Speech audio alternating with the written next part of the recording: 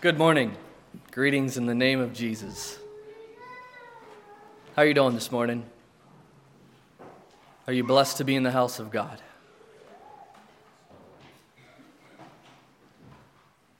As I was sitting up here, preparing to stand in front, I find it humbling to deliver truths from the Word of God. And thank you, Brother Drew, for that devotional. The Holy Spirit, to feel the work of the Holy Spirit in our lives. I trust that is evident in yours. We are going to 1 Peter again this morning. We're going to continue our look at it. I'd like to start off with a little illustration first, and I'm going to use one of my co-workers. She might not be happy with me, but Miss Emily Whitmer teaches at Reach. She teaches first grade. And as a teacher, it is very important to have rules that guides and structures your classroom. And if you are at Reach, you would see that Miss Whitmer demands respect. She asks for respect, and she asks for her students to follow the rules that she puts in place. And it has been so neat to me to see the students blossom under that structure. It's good for them. Sometimes they don't want to. Sometimes they try to push the boundaries and the lines that are drawn. Emily doesn't allow them to do that too much, which is good for them. And I see them blossoming under that structure. But as you might think, well, rules, yeah, they're good. But hopefully she shows a little grace, right? Well, you see, as I see the students interacting with her, she demands respect and obedience. The question is, does she have grace? Is she gracious? Well, this Friday I had a little glimpse into the grace that came from her. Friday afternoon, 2 o'clock arrived, and there was a family that forgot that we dismissed at 2 o'clock on Fridays. And the students hung around, and it was 2 of her first graders. Finally, the dad gave me a call and apologized. They realized and were on their way. And I was inside. I went in the school, and I came back out. And there, in the parking lot, Miss Whitmer is playing Foursquare with her 2 students. That was grace. And you should have seen their eyes light up as their teacher's playing Foursquare with them after school's over. You see, they got a glimpse into Miss Whitmer, that she loved them. Yes, she demanded respect and obedience. But when they gave that respect and obedience to her, she wanted to pour out on them love and grace. And that gave me a vivid illustration, actually, going into this next passage of 1 Peter. And here in 1 Peter this morning, I see a need to strive for holiness so we can experience that the Lord is gracious. When we strive for that holiness, obedience, we then experience the graciousness of our Lord in a way that we couldn't otherwise experience. So if you haven't already, you can turn to 1 Peter. 1 Peter chapter 1. And little review. Anybody remember what our theme is going to be going through 1 Peter?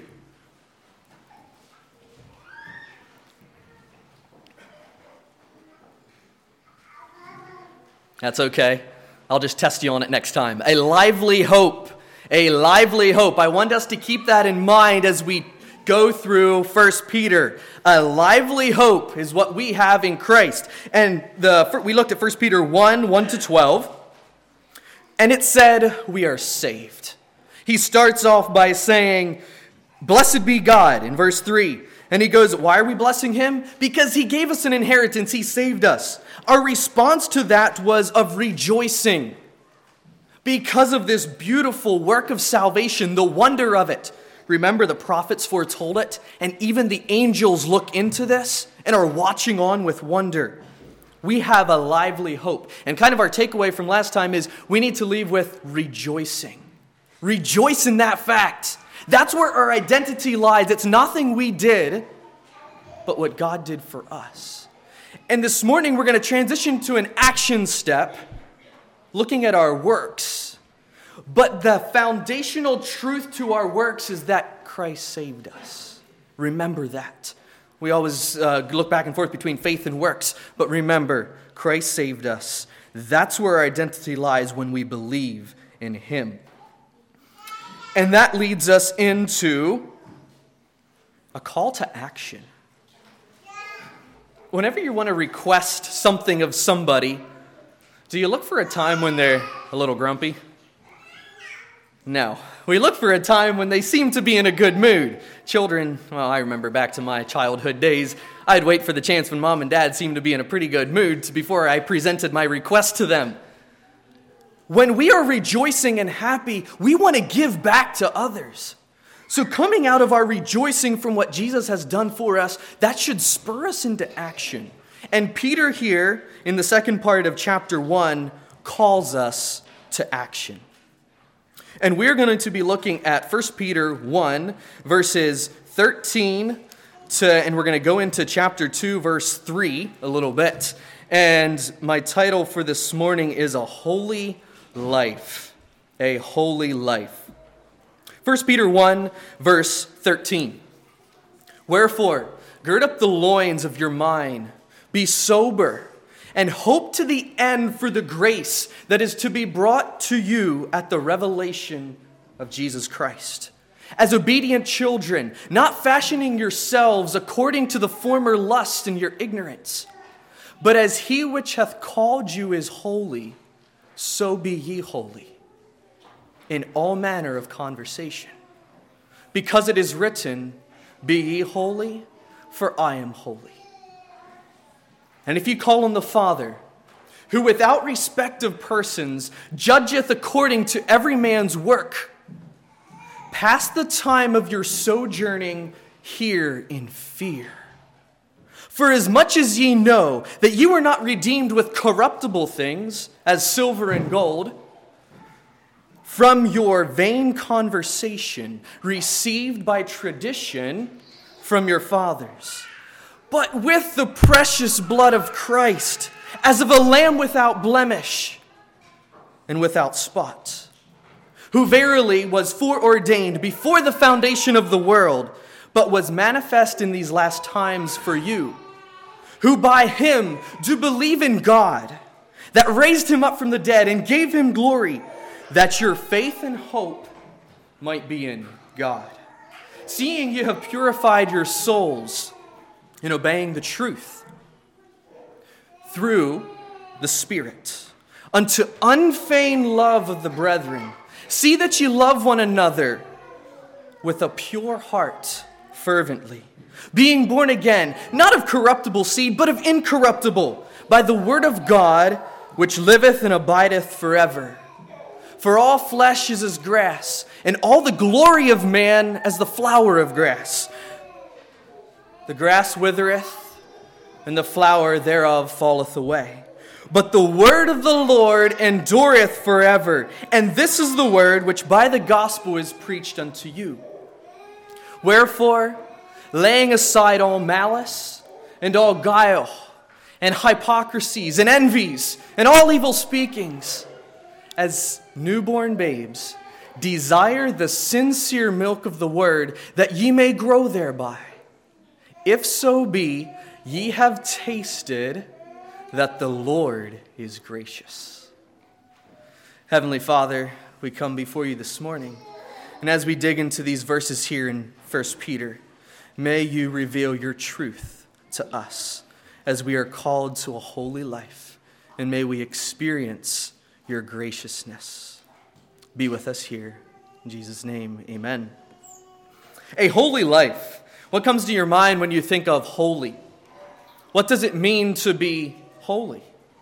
This week I had the privilege of sitting under teaching, and it was just good to soak up truths. I was out at Ministers Week at SMBI, and in one of the classes in conflict resolution, John Koblentz would give his talk, and his points on conflict and resolution and come to the end of the session, he would then look at a Bible passage where he would take away where he got those truths from. And we'd go to the passage, and then we would turn around and talk about it in our little small groups before we would come back. So I'm going to take a chance here this morning. Turn to your neighbor and just briefly say how you would describe what is it to be holy?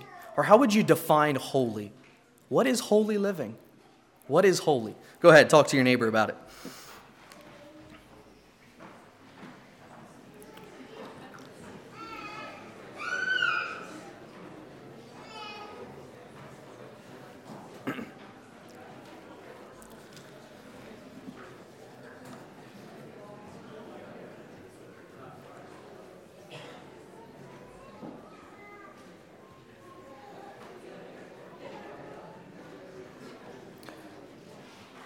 All right. Anybody brave enough to shout out something you talked about? What is it to be holy?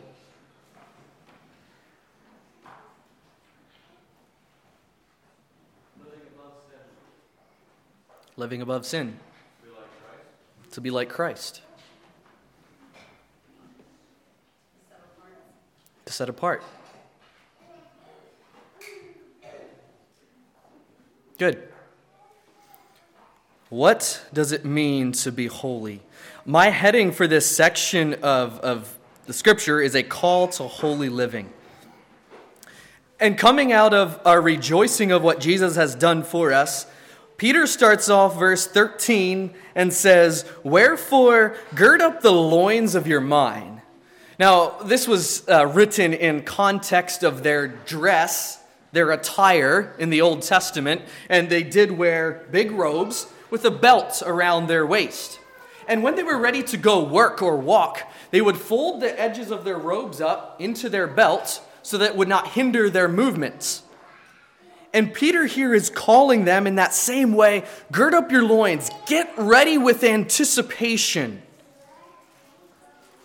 Bind those robes up to facilitate walking and working. So coming out of our rejoicing, let's get ready with anticipation. Let's not just hang loose. Let's live intentionally, is what Peter is saying. And here he's specifically referring to gird up the loins of your mind. It often starts in our head. Are we preparing our thoughts with anticipation to serve? Gird up the loins of your mind, Peter says. And then he says, be sober. What does it mean to be sober?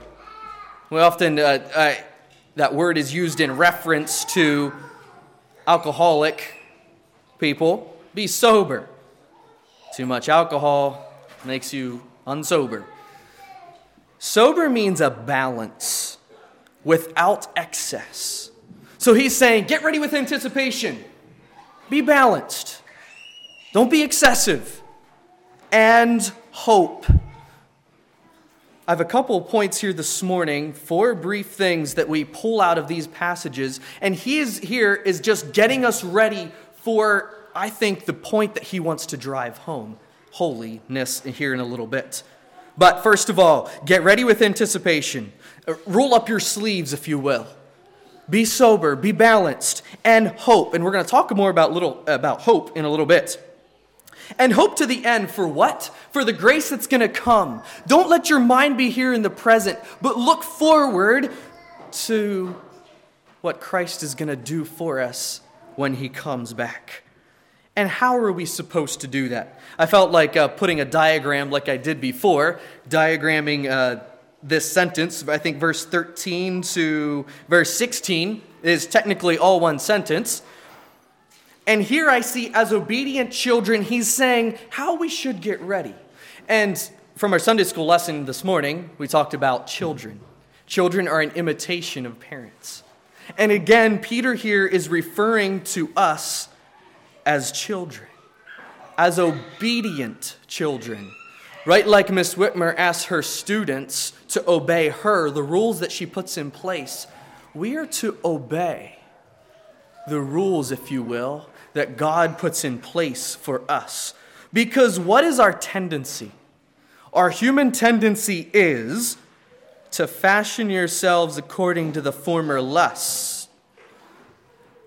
We're all human. And in each of us, there is a desire to go back to our fleshly lusts that want to come to fruition. But we need to turn away from that. Don't pattern your life after. Fashioning here means to conform. So don't pattern after. Don't conform to those lusts, those fleshly desires that want to creep up. Jeremiah 17:9 says, the heart is deceitfully wicked. Our heart is bent towards sin. And part of this getting ready that Peter is calling us to is calling us to obedience and recognizing that our heart is wicked. The things that our flesh wants often goes against what God asks for. And you see, it's often easy to see the sinfulness in other people. It's often more evident in other people, their fleshly lusts or fleshly desires. But what about us? Look at ourselves. And I find it interesting to see a heart bent to what they want in my little girls. Last night, going to bed, we had a little incident as well. Our daughter, Katora, wanted something, and she was bent that way. She did not want to yield to us. And we worked through that process. We were sitting down trying to read through a Bible story and do some singing, and she didn't want to sing. But we talked it through, and at the end she was singing. And then we went upstairs, and you should have seen her then. All of a sudden she was happy. She was ready to go. Because her heart was bent to do something she wanted. Yet when she yielded those fleshly wants to what Dad and Mom wanted, there was peace. And she felt so much better. That's how each one of us operates. Our heart is bent to sin. But when we yield that's when we have the peace. That's when we are ready to gird up our loins, to be sober and hope to the end. And then he says, all right, get ready, because I don't want you to go after your former lusts, but do what? First call to action this morning. Be holy. Verse 15. But as he which hath called you is holy, so be ye holy in all manner of conversation. And you guys discussed a little bit what it is to be holy. And when we think of a holy God, I think of a God characterized by perfection, by transcendence. He's above human desires, wants. Are holy people supposed to attain to that? And sometimes, if I was to ask you, are you holy this morning? Would you raise your hand? We'd get a little nervous about that, to say, I'm holy. But it is possible to be holy. Sometimes I put the idea of holiness as, only God. Yeah, I'm supposed to reach for it, but God shows grace. No. It is possible for us, through God's grace, we're going to get to that in a little bit, to be holy. Holy people are characterized by pure consecration. A holy people is different. So what Peter is saying here, be different. Be consecrated to God. That is holiness. And holiness in life, we looked at in the Sunday school lesson, it talked about specific applications to living a holy life. And we could go that route. But Peter calls us here to holiness. Why? Remember, we are coming off rejoicing of what Jesus has done for us. That then puts us in anticipation, girding up, being ready to give back to God. And that is a holy life that comes out of it. And if you think about holiness, he says, it is written, be ye holy, for I am holy. Consecrated, different, set apart. Sometimes that seems like a lofty goal. What does that lead you to? To me, that puts me in a place of, wow, awe, and Second action step for this morning, fear. And if ye call on the Father, who without respect of persons judgeth according to every man's work, pass the time of your sojourning here in fear. And I think the verb here is pass the time. And how are we supposed to pass it? In fear. So those students should walk into Miss Whitmer's room every morning, treading very softly. No, that's not the point. We don't need to come before God and what's God going to do next, but rather a sense of awe, admiration, and wow. That is what Peter is calling us to, fear. And here he says, if we call on the Father, is calling on the Father, is prayer optional? Is that what he's saying? If? No. I think he is just assuming he knows that when we get to the state of realizing we need holiness in our life, when we need to be set apart, that is going to move us into a place of God. How can I do this? And we come before him. If you call on the Father, we cry out to him. And remember, he does not have any respect of persons, is what it says here. He judges impartially. He looks at each one of us and our works. That should move us to an even greater sense of fear. I'm not going to be judged on where I go to church or no. He's going to look at each one of our works. That is how he judges us individually, not based on what my parents have done, not based on what others around me do, but he looks at each one of us. And the sojourning, I love the words that Peter uses here. Sojourning gives the connotation of traveling through. Remember, we are just a traveling through. And as we're traveling through, striving for this life of holiness, we are supposed to fear, stand in awe. For as much as ye knew that ye were not redeemed with corruptible things. Corruptible things are things that pass away, not silver and gold, and not with, from your vain conversations, aimless conduct, received by tradition, maybe heartless routine that you got from your fathers. You see, they were just coming out of the Old Testament era where there was a list of Old Testament laws they had to follow in sacrificing. Peter is saying, you are not saved because of that. That's not what saves you. And I had to think of today, traditions are important. However, following through with the traditions is not what saves us. And we need to be careful that we evaluate our traditions well. But what I see today, in today's world, is I see us wanting to change sometimes our traditions to meet our lifestyle. And sometimes it does take evaluating the traditions that have been handed down and changing our lifestyle to meet the traditions. Recognizing that it doesn't save us, but points us to a place of fear and awe of God. Be holy and fear.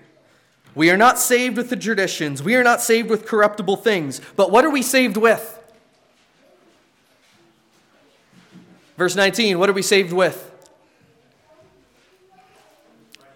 The precious blood of Christ. What do you do with something that is precious? You treasure it. Peter is saying here, don't try to think that you're saved with corruptible things, but you are saved with Jesus' blood, and it's precious. Treasure that.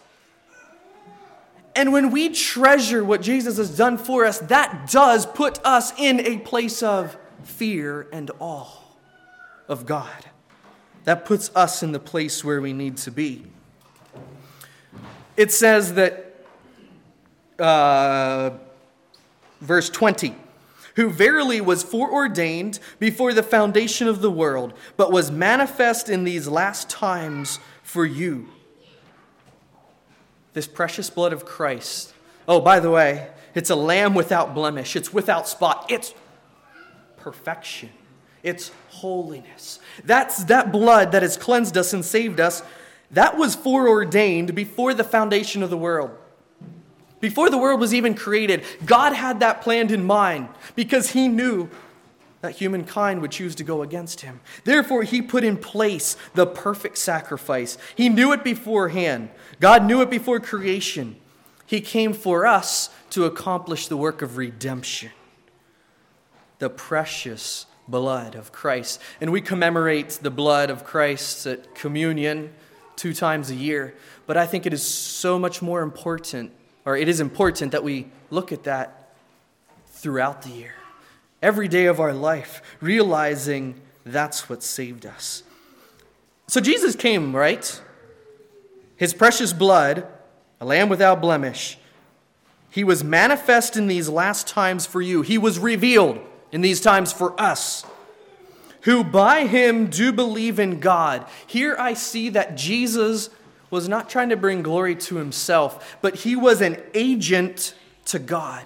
Christ is the agent. He did not want to receive glory and praise for him, but he wanted to point us to God our Father that raised him up from the dead, that gave him glory. God did that for Jesus. So why? That your faith and hope might be in God. Now, if I was to do that exercise again and say, define hope for me, what would you say? What is hope? Christian hope is not just wishful thinking. It's not just a blind desire to have. It's not just a mere optimistic temperament looking on the bright side. It is a firm conviction that God's promise will materialize. It's confidence. That we can come to God in confidence, in our fear, reverence and awe for him. Knowing that, hoping, having confidence that Jesus, that God will fulfill his prophecy, will fulfill his promises, and come back for us. That gives us hope. So we come before God, we're holy. There's a need for holiness. That need for holiness drives us to a place of fear and awe for God. And then that brings us to verse 22. Seeing ye have purified your souls in obeying the truth through the Spirit, unto unfeigned love of the brethren, see that ye love one another with a pure heart fervently. So, be holy. Fear. Third action step this morning that I think comes when we are holy, when we pursue holiness and we fear, and that is love. I see here love. And where does love come from? Seeing you have purified your souls in obeying the truth. Obeying Scripture purifies. There we see a need for obedience. Because when we obey, that purifies. Keturah, when she submitted her will and her want to what dad and mom wanted, that purified her. And she then had a better outlook on life. She was happier. That's what comes when we obey. Obeying Scripture purifies and produces what? Sincere love. See that you love one another with a pure heart fervently. A sincere love for others around us. Unfeigned means genuine, sincere, fervently, eagerly, constantly, earnestly. Our tendency is to look around and judge. This call to holiness, each one of us is going to stand before God. Therefore, that's our call to holiness. But it is easy for me to look around and say, well, he's not doing that, or she's doing this. That's not love. When we obey the Scripture, that will bring an attitude of love for our brothers and sisters around us, not judgment. Judging is for God to do. And what is the most important thing?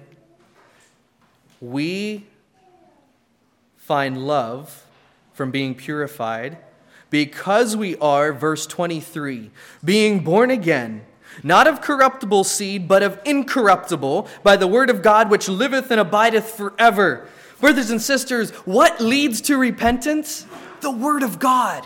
The word of God is quick and powerful and sharper than any two-edged sword.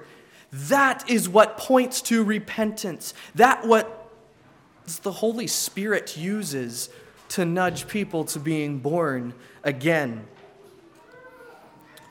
The importance of repentance is what we see here in verse 23. Not of the things that are going to pass away, but of the word of God, which is going to stay and abide forever. By the seed of the word of God. Which seed? The incorruptible seed of the word of God. And as I was looking at this, I was reminded again of the power of the word of God. And as we talk about letting our light shine to those around us, we say that our life needs to be an example, correct? To the unbeliever. It does. But the Word of God is going to plant seeds that me and you cannot. And in our age, I feel like we've transitioned to a need for relationship. I remember when I was a little boy going with Dad up to New York City, and we were handing out tracts and preaching on the street corners. And wow, I looked up at these guys and they were preaching heaven and hell. And I said, whoa, does anybody listen? And we were handing out tracts and one guy would go down the street and drop a tract in the trash can. Well, where did that go? What seed did that plant?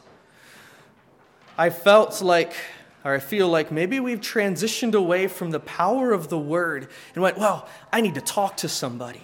And while relationships with those around us are important and guiding somebody to repentance, there is power in the Word of God that we cannot even explain. We were traveling home from SMBI, and there was a lady in one of the restaurants who was not treating her coworker very nicely with the mistakes that he was making. And we were on our way out, and Ruthie was like, I should have gave her a tract. What's one tract going to do? It's the Word of God, brothers and sisters. Never underestimate the Word of God. And be ready and willing, and this is a challenge that I want to work at, be ready and willing to pass on a Word of God. Yes, it may plant a seed, it may not. But we need to be the agent, back to what Christ was to God, an agent in passing on the Word of God, because that is the seed that is going to point people to repentance. The power of the Word. And if we see that the Word is powerful, it goes into the last section of verses that I would like to look at, verse 24 into chapter 2, verse 3. For all flesh is as grass, all the glory of man is the flower of grass. The grass withereth, the flower thereof falleth away. We are like grass. Did you ever compare yourself with grass? You're going to fall away. You're going to wither away. But the Word of God, the seeds that we plant with the Word of God are going to remain forever. The Word of God is there forever. And the word of the Lord endureth forever. And this is the word which was preached by the gospel, which by the gospel is preached unto you. Preached here comes from the word evangelize. People were evangelizing to the churches and passing on the power of the word, allowing the word to plant the seeds. So, the word brings repentance, and repentance calls us to a life of holiness. Obedience leads to holiness. It purifies. Since the word of God is going to remain there forever, the importance of gleaning on every truth is revealed here as Peter wraps up this section of a call to holy living. Because this word is the seed for repentance, wherefore you should lay aside all malice, all ill will, all desire that others suffer. That's what malice is. Gossip elevates us. Put that aside. All guile, misleading. Put aside all hypocrisies, playing a part, feigning to be what one is not. Put aside all envies, wanting something what somebody else has. And all evil speakings, slander, false charges. That is the human tendency to hang on to those things. But since the word of God is going to remain and we're going to fall away, we're going to wither away, put those things aside and do what? as newborn babes, desire the sincere milk of the word, that ye may grow thereby. What does desire mean? Yearn, long for, intense desire. And he brings in here a baby. And as I think about a baby doesn't drink 1 gallon of milk a day at one shot. A baby takes little bits of milk here and there, all throughout the day, all throughout the week. In that same way, we are supposed to desire the Word of God. Little bits here and there.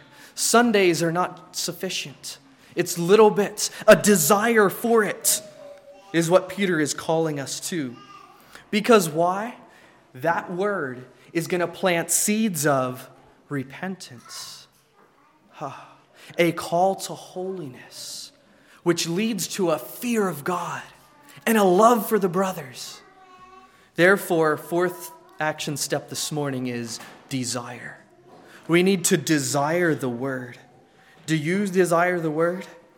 If you desire the word, if you are gleaning on the word, what happens?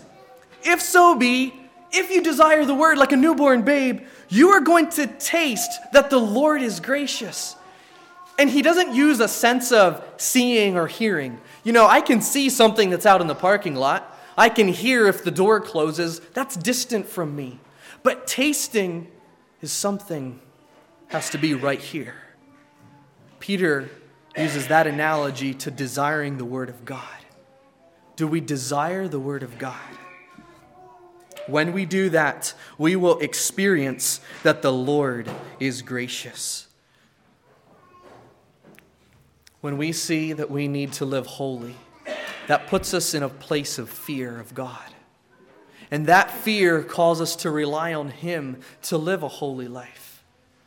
And when we are doing that, that purification process brings love for those around us. And that all comes from the foundation of a desire for the Word of God. So my challenge is, do you desire the Word of God? Are you striving for a holy life?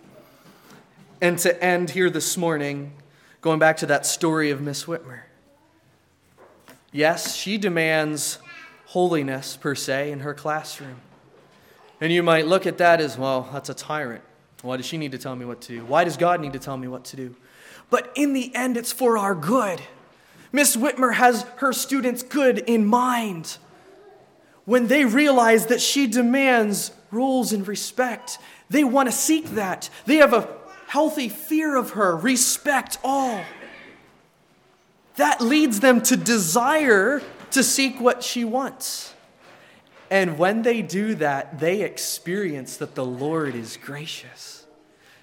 Now, don't for an instant think that my holiness determines God's grace. No.